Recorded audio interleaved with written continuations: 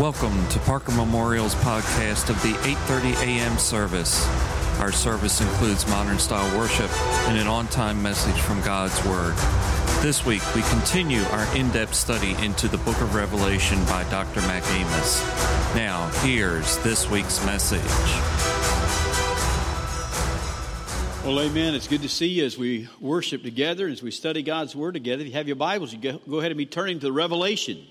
Revelation chapter 21. Today we're going to talk about where you are going to dwell. I pray that you are going to dwell there in that glorious place that Jesus has made especially for you. Last week we began in chapter 21 and introduced to you that there was one who was coming to make all things new. He made a new heaven. He made a new earth. He also says there in verse 2, we had read, "And I saw the holy city, New Jerusalem, coming down out of heaven from God, made ready as a bride adorned for her husband." He's making a new city, a New Jerusalem. He also made a new place of worship, and he made a new existence. He's making all things new. But I shared with you that we would just kind of skip over verse 2, because beginning in verse 9, it describes in great detail the holy city, the New Jerusalem. That is the place where you, the righteous one, will dwell. That one who is redeemed by Jesus. That one who's a part of the family of God. So do you want to hear this morning about your heavenly home and your heavenly city? You ought to want to hear about that, of what God is doing, this holy place that He has prepared for you and for me. Listen what it says in verse number 9. It says, "And one of the seven angels," listen, "who had the seven bowls full of seven last plagues, came and spoke with me, saying, 'Come here, and I will show you the bride, the wife of the Lamb.' And he carried me away in the Spirit to a great high mountain.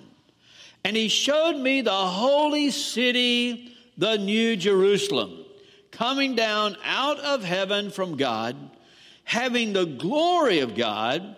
Her brilliance was like a very costly stone, as a stone of crystal clear jasper." We'll stop there for just a minute. Isn't it interesting that this angel gets to come and make a glorious announcement? Whenever he was introduced to us before, he had a horrible task. His horrible task was what it says in verse 9. He was one of those seven angels who had those final seven bowls of wrath that were going to be poured out of the purging of this creation, the judgment of God. It was a horrible thing. Remember, we read about it. It doesn't tell us which one of those seven angels, but one of those seven angels who had a horrible experience and a horrible job of judging this world now comes and has the opportunity of offering a great invitation and to participate in introducing to John and to us the holy city, the New Jerusalem. Don't you think he enjoyed that a whole lot more than he enjoyed the judgment? I bet he did. Having the chance to take John and to say to John, "John, I want you to come here. And God has given me the privilege of being able to share with you and show you the New Jerusalem." This New Jerusalem. He says, "Come here, and I will show you the bride, the wife of the Lamb." Now, this holy city, the New Jerusalem, is not only going to be the home of the bride. And who is the bride of Christ? The church, all right? So the church of the living God is going to live here in this New Jerusalem. But it's not only going to be the home of the bride, it's also going to be the bride itself. It says when it comes down, I want to show you this one who is the bride of Christ. I want to show you this place that is adorned as one would adorn their bride. I want to show you this glorious place called the New Jerusalem, the bride of Christ. And it says he carried him away in the Spirit to a great and high mountain. And he showed the holy city Jerusalem coming down from heaven from God. So get in your mind, whenever the New Jerusalem is made, it is not made here on this earth, but rather the New Jerusalem is being made in heaven. It is being prepared in heaven. And when it is the right time, God is going to send forth the New Jerusalem down here to this new earth, all right? So you think about it, it's being prepared, it's being a prepared city, and it's being prepared up there in heaven. It's going to be the dwelling place of the bride of Christ. It's going to be the dwelling place and the home of all those redeemed Old Testament saints alike, as we'll see in just a minute. It's going to be that place, and it's being prepared in heaven. Do you remember anywhere in Scripture, do you remember anybody in Scripture talking about that they were going to go to heaven and prepare a place? Does anybody remember anything about that? John chapter 14, that's right, verse 2. John chapter 14, verse 2. It was Jesus talking to the disciples right before he's going to be crucified, right before he's going to ascend and go into heaven. And what did he tell them? I go to prepare a place for you. And if I go and prepare a place for you, I will come again and receive you unto myself, that where I am, you may be also. And from the time that Jesus ascended and left, he has been preparing the place for his bride. Remember, the role of the bridegroom was that when he was betrothed to the bride, he would leave the bride and go to his place, and he would prepare himself and prepare the place for his bride.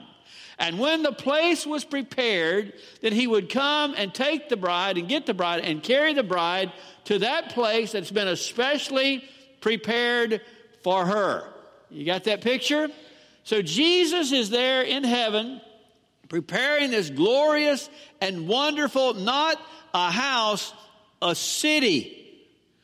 A glorious city that Jesus is building. A glorious city that Jesus is preparing.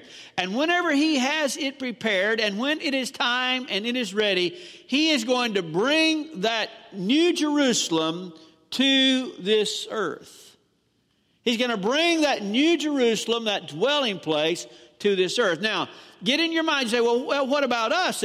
Whenever we die before it's time for the millennial reign and before him to reestablish this new heaven and new earth, he is letting us live there right now. Amen? He's prepared that place for us, and that new Jerusalem is there in heaven. And while he's preparing it for the end and preparing it for come, whenever it's time for us, he's prepared our place. We have a place to dwell. And so we get to dwell in that new Jerusalem. We get to enjoy that place prepared for us, that glory of God. We get to enjoy that when we die. If we die before the end time and before all these events are going to take place, we get to enjoy it there. But when it is time, he is going to bring forth that new Jerusalem, that holy city, to this earth. That's why he says, I was watching on a high mountain, and he showed me the holy city coming down from heaven, down out of heaven from God. Now, there's a little side note to that. Many theologians believe that when it's the time for the millennial reign, at the time of the millennial reign, they believe that the new Jerusalem is actually going to come, and it is going to be suspended above the earth. It's going to be suspended. It's not going to be on the earth. It's going to be suspended above the earth. And it's going to be suspended above the earth in order for those who are the redeemed, those who are glorified, those who have already received their glorified bodies, who are coming back to reign with Jesus. That will be their dwelling place instead of them dwelling on the earth. Now, I don't know if that's true or not, but it could be very possible. That would be where the glorified ones, the redeemed ones, those who come with him, will live in that city that is suspended above the earth at that time. And they will be there until the millennial reign is over. And then you remember what happens after the millennial reign. God is going to destroy, or he is going to remake the earth. It is either going to be annihilated or it is going to be regenerated. But something's going to happen to transform that, to make it a new heaven and a new earth. And the idea is that New Jerusalem can't come to this earth at this time. It can't come during the millennial reign. Why? Because a holy city cannot come to a sinful earth. A holy city cannot dwell in a sinful earth. And it's not able to come down and dwell here and be on this earth until he makes a new heaven and a new earth. And when he makes that new heaven and that new earth, now the holy city comes down, and it is able to be here on that new earth that he has made new. But whether you die, you're going to be in that New Jerusalem, and you're going to come down in the New Jerusalem. That is going to be the place for the redeemed to live. For the redeemed to live. Now, what does it say about this New Jerusalem? I want you to see, first of all, just the overall description of the New Jerusalem. It's found in one verse right there. Look at verse 11. This New Jerusalem, this holy city, having the glory of God, her brilliance was like a very costly stone, as a stone of crystal clear jasper. If you want to give an overall description to this holy city, the New Jerusalem, when John saw it, he says it's the glory of God. It's the essence of the glory of God. And then he tries to describe it. He says it is like a crystal clear jasper. Well, the jasper stone that he's talking about is not what we would think is jasper. I'll show you a jasper stone in just a moment that's a part of the foundation. What he's describing as a jasper stone would be what we would describe as a diamond. But did you know that in the first century, a diamond was not considered a gem at that time? It was not considered a gem. So he's describing what he's seeing. And this is what he says. When this city is coming down out of heaven to come to this earth, it is like a glorious diamond. The most beautiful diamond that you could ever picture that is illuminated. It is illuminated by a light that is indescribable. A light that is beyond what we could ever grasp, because it's not the source of the sun or the moon. But the source of the light that illuminates it and makes it shine is the glory and the presence of God. Now, could you imagine that? This huge diamond that is so beautiful and magnificent and clear. And it is illumined by the glory of God, which makes it sparkle in every fraction and every corner that could be imagined. He says the overall view of that city is just like that. How would you have liked to have the job to have to describe what that looked like? He says that is the overall view of that city. It's the fullness of the glory of God, like a diamond that is shining so bright. Well, he goes on though, and he begins to give us the description of the city in greater detail. Description of the city in greater detail. And I want to take that and give you that description by doing it this way. He, first of all, describes it from the outside. And then he describes it from the inside. All right? So let's see how he describes it from the outside. Let's see what he says about that. First of all, he describes it in terms of its size. He says it is a gigantic city. It is a gigantic city. And he says that as he goes down here when he says in verse 15 and following. Listen what it says. And the one who spoke with me had a gold measuring rod to measure the city and its gates and its walls. And the city is laid out as a square, and its length is as great as the width. And he measured the city with a rod 1,500 miles. Its length and its width and its height are all equal. Did you hear that? Now listen, this is a city like you've never seen before. It is going to have dimensions that you have never grasped before. Here are the dimensions. He says that angel has a measuring rod, and he goes forth to measure out the city. And when he measures out that city, it is a gigantic city. It is 1,500 miles wide. It is 1,500 miles long. But hold on a second. It is 1,500 miles high. Now that's hard for us to grasp. For our cities are laid out in two dimensions, basically. They're how wide they are and how long they are, and we don't count much about their height other than the height of whatever that building might be. But we don't imagine the height of a city. We never consider. But this city has height to it. 1,500 miles. Wide, long, and high. It has a dimension to it that we cannot grasp.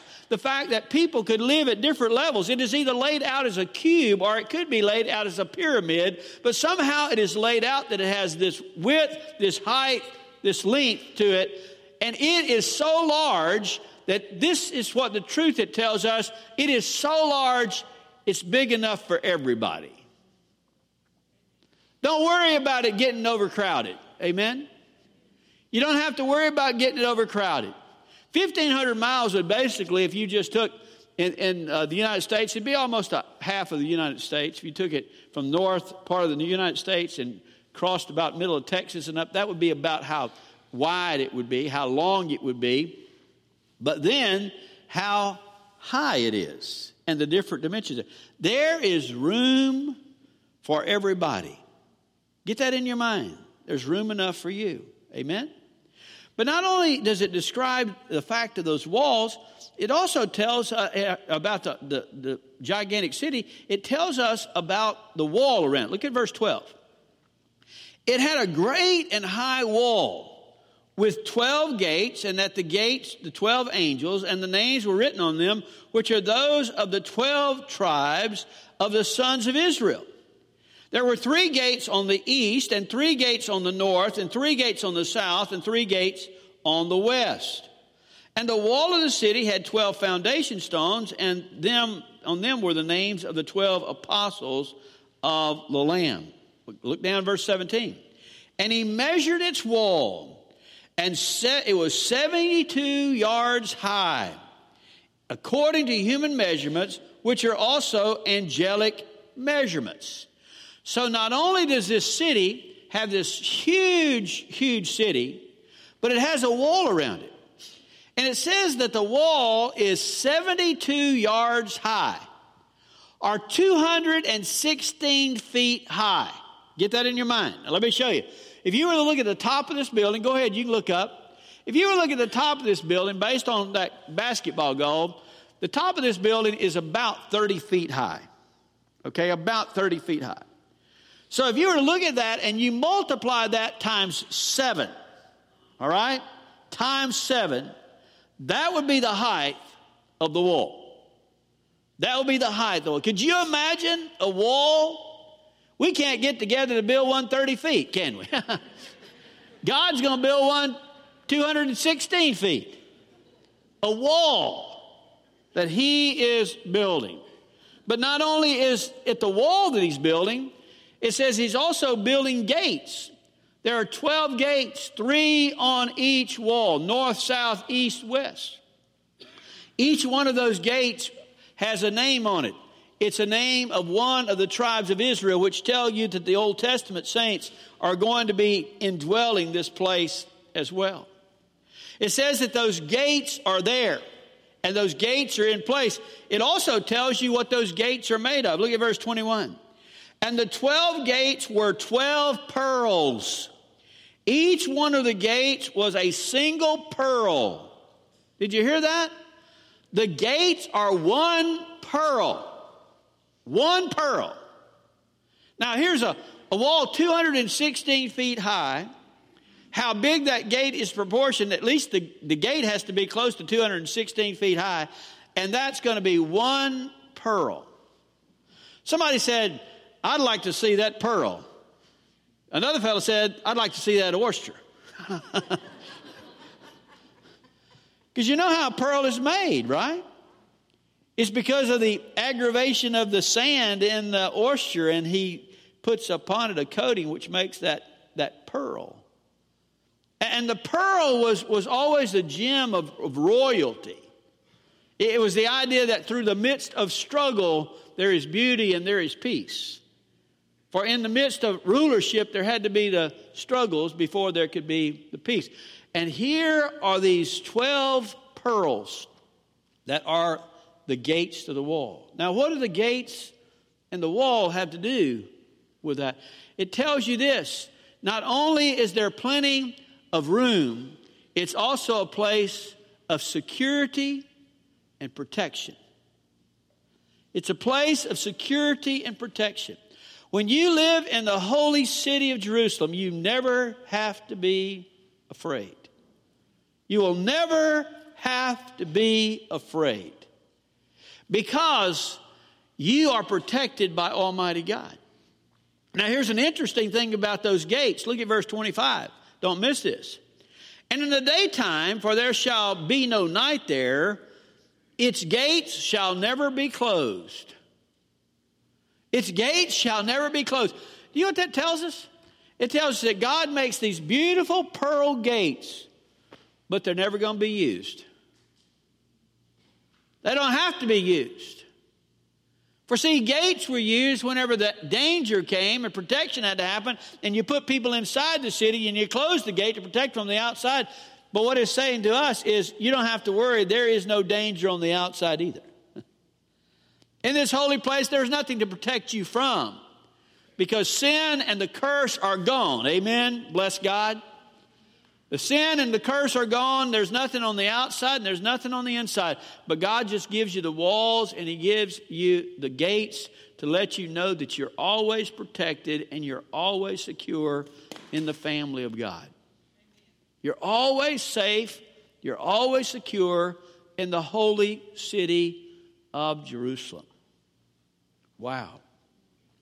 Well, it describes not only, though, the gigantic city and the fact of describing these walls and gates, it also describes something that's very unusual.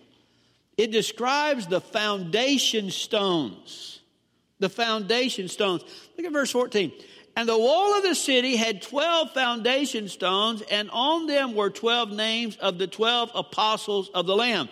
Now, on the gates, there were the names of the 12 tribes of Israel. On the foundation stone, there are 12 in number, and they're the 12 apostles' names, which tells you it's the Old Testament, and it's the New Testament, and it's the dwelling place for all of those who are righteous. But here's the unusual thing. If you have ever built anything, or you've been around construction, you know that typically foundations are dug out. Foundations are put in the ground, and the foundation is the most important part of the building, but it's usually never seen. It's usually never seen. The foundation of a house is usually never seen. All the things that keep it strong are never seen. It's all underground. But God says in this holy city, He reveals His foundation. He reveals that foundation that this city is built upon, that this wall is built upon. He wants it to be revealed. And where you would have just brick and mortar and block and stuff of very little value that you put underground, what His foundation is are some beautiful, beautiful gems. The most beautiful gems that you could imagine. The most colorful stones that there could be. His foundation upon which He builds are those beautiful, wonderful, glorious stones that He created, that He brought into existence. And they are 12 in number. I'm going to give you a chart up on the board. You see that chart? These are the 12 stones. You can see them in your Bible there. But beginning from the top, it says there was jasper, sapphire, chalcedony, emerald, sardonyx, sardius, chrysolite, beryl, topaz, chrysoprasus, jacinth, and amethyst. And each one of them has a distinct color, from the ruby-colored red of sardius to the sapphire blue to the beryl that is the ocean green to the emerald that is the bright green to purple to the yellow chrysolite. And it's just beautiful stones. I wish you could see the picture. Here's actually the picture a little bit better than there. You can go online and pick that up. But each one of those stones, imagine, are the stones that are around the foundation, under the foundation, part of the foundation of a wall that is the circumference of 1,500 miles in each direction. Imagine that. Now you might say, well, why is that important that He would do that? Why is it important that those stones were identified? Why would Jesus do that? Because remember this, and write this down, okay? This is very important. When the bridegroom went away to prepare the place for his bride, He prepared the place for His bride in relationship to two things. He prepared the place for his bride, the dwelling place for his bride, first on the basis of his wealth. On the basis of his wealth. A poor man might build a common house, but a wealthy man was able to build a far more beautiful dwelling place. And Jesus wants us to see what he has built for us because it is a testimony of his wealth. He is wealthy, amen? I mean, he's the God of all riches. He owns everything. He owns everything, and whatever he needs, he can create, amen? If he needs stones, where are you going to find that many stones? God doesn't have any problem with that. He created the first one. He can create all he wants, amen? But whenever Jesus goes away and is preparing this dwelling place for his bride, he gives a testimony of his wealth and his riches. But there's a second thing. A second way that he built his house was in relationship to his adoration. His adoration and admiration for his bride.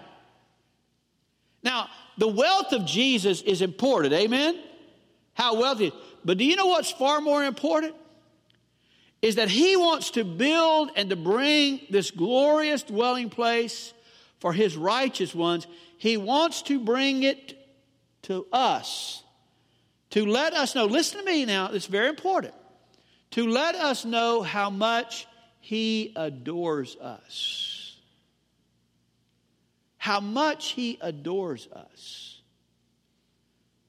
Now, hold on a second. We're constantly telling you that you need to adore Jesus. We're constantly telling you need to worship Jesus. We're constantly telling you that you need to give glory to Jesus. That is all true. But in this occasion, this is your opportunity to understand just how much Jesus adores you, admires you, considers you of great value. And when he brings that holy city down, it is a testimony of what he's done because of you. He didn't build you a lean-to. He built you a precious gem where even the foundation stones that he builds around the wall of the place he built for you are the precious and most beautiful stones and color that he could ever bring about, and it's all because of you. You ought to feel blessed by that, friend. I want to tell you. It's one thing for me to adore Jesus, but it's another thing for the Word of God to tell me he adores me. And he considers me of value. And he brings a holy city here with all the glory for me, for you. Well, very quickly, I want you to see the description on the inside, at least partial description on the inside, and we'll pick up with the rest of that there. It begins in verse 21, the second part.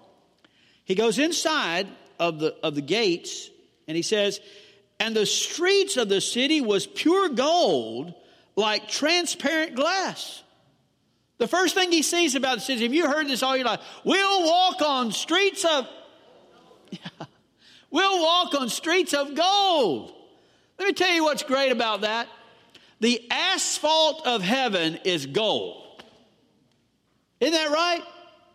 I mean, gold is precious to us, and in our world, it is so wonderful. How much it is an ounce, and do you have a pound of it, and what can you do with that? Gold is so very precious in our commodity system. Asphalt's not. You go drive on asphalt every day. You go walking on asphalt every day. Asphalt is all around us every day, and most of us never walk around and say, "Boy, isn't this glorious asphalt?" We don't, do we? We walk on it without recognition.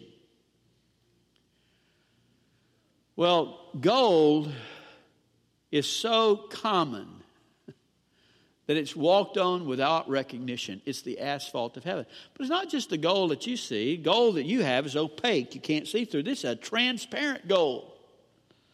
Can you imagine that? A gold that you can see through. A gold that you can walk on and you see through and you see the depths of it. It's something you cannot ever imagine. But there is John walking on these streets of transparent gold. But that's not all. He begins to identify some notable things that are not there. Things that he's noticed that have been left out. These are notable things. Look what he says right here. It says in verse 22, I saw no temple in it. There's no temple, no place of worship. Why? For the Lord God, the Almighty, the Lamb, are its temple. He goes on in verse 23. And the city has no need of sun or moon. There's no sun or moon there to shine upon it. For the glory of God has illumined it, and its lamp is the Lamb. You know what you're going to live by? The lamp of the Lamb of God.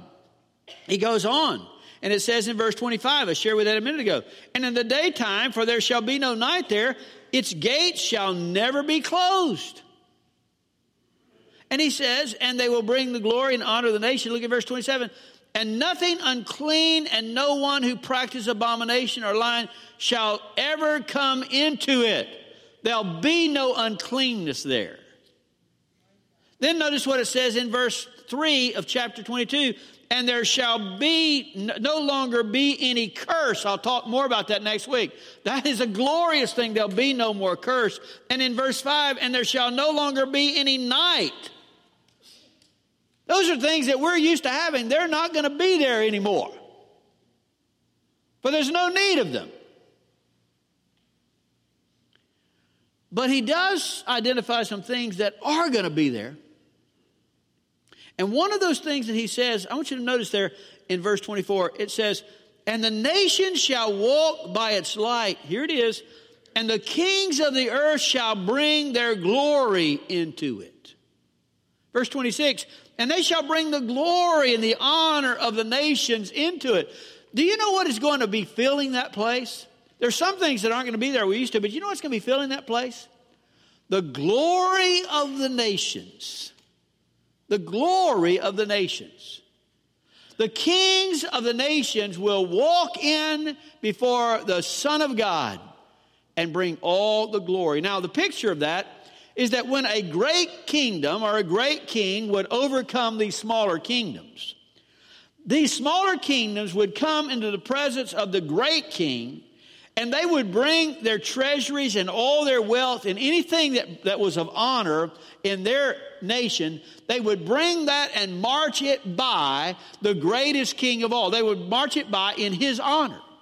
Now, they may be able to retain that, but they marched it by to let him know that they realize that it's his anyway. He may let them keep it in their nation, but they marched by with all that glory to say, this is yours. And we realize that it's yours.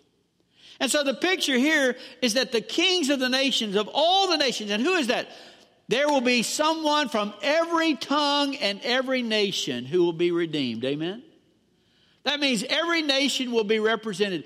And every nation and the king of every nation will walk by and give their glory to God and to his Son. To God and to his Son. And you say, well, man, what does that little bit of treasure have to do with all the great and glorious things that's already in the kingdom? That's a good point. Listen to me now. Here's the real truth. What we bring with our earthly possessions, what we think is our treasure, is tinker toys. Amen? It's just tinker toys. But do you know what it really means when it says it brings the glory of the nations, the glory and honor of the nations? It's talking about the people. It's the people. If you want to get a picture of that, it's kind of like the Olympic Games. You know the Olympic Games and the opening and closing ceremonies? Well, they'll have every nation who's represented, they walk under their flag. And when they walk under the flag, all the athletes walk around the flag. Some nations will have a lot of athletes, the U.S. will. Some nations maybe have only 2 or 3 athletes who come under the flag, but every nation passes by who's participating in that, and they all go by the standard, and everybody applauds and everything. And that, in the Olympic Games, that is the glory of the nation. For those are their athletes who are going to represent them in the games. The real picture is when we get into the New Jerusalem, walking by will be every nation. And those underneath those flags are not those who compete in athletic games, but they are those who are redeemed. The redeemed of every nation. For see, the greatest treasure and the greatest glory of God is people. Isn't that right? He came and did what he did for people. Not possessions, for people. And you and I will have the opportunity of parading by him to give him all glory that we are redeemed because of what the Lamb of God did for us. And there's going to be a glorious parade of the glory of the nations and the honor of the Lamb of God. And I can't wait to be a part of it. Amen? I get to walk under a standard. I get to be a part of it. And you do too, if you know Jesus. Let me show you the mercy of our God. Here he is in verse 27. Don't miss it. And nothing unclean, and no one who practices abomination or lying shall ever come into it. Here it is. Listen. But only those whose names are written in the Lamb's book of life. And there once again is the announcement. There once again on the closing verses of this last revelation is once again that announcement. Only if your name is written in the Lamb's book of life will you accept Jesus. Will you allow him to be your Lord and Savior? Will you put your faith and trust in him? Will you have your name written in the Lamb's book of life so that what has been prepared and is being prepared and one day will be revealed, you'll be a part of? Will you give your heart to Jesus? If you don't know that your name is written in the Lamb's book of life today, you need to make sure. You need to settle that today. You need to give your heart to Jesus. Because, see, Jesus loves you. He adores you. He died on the cross for you. And one day, he wants to bring to you that glorious place he's preparing for you. That you understand just how much he cares about you. Give your heart to Jesus today. If I were lost, I'd get saved today. If my name was not written in the Lamb's book of life, I'd be the first one down the aisle. Give my heart to Jesus and ask Jesus in my heart. He's still saving people, amen? I had an opportunity this week, a kind of an unusual thing. I had an opportunity to talk to an 83-year-old woman who watches us by television. And she's been watching the Revelation series, and through the Revelation series, she asked Jesus Christ to come into her heart and her life. And she came to my office the other day, and we're going to baptize her. 83 years old with a cane. She says, yeah, I want to be baptized. But through the teaching of God's Word and through the revelation of His Word and through the truth, people can be saved. Amen? And just as she was saved, if you don't know Jesus, you can be saved. That concludes this week's message from Brother Mac. Additional sermons and reference materials are available from our website at parkermemorial.com/sermon-series. Jesus said, I have told you these things so that in me you may have peace. In this world you will have trouble. I have overcome the world. We can help you know the one who can bring you peace. Find us on Facebook and Twitter at Parker Memorial Baptist Church, as well as our website at parkermemorial.com. May God bless you until we meet again.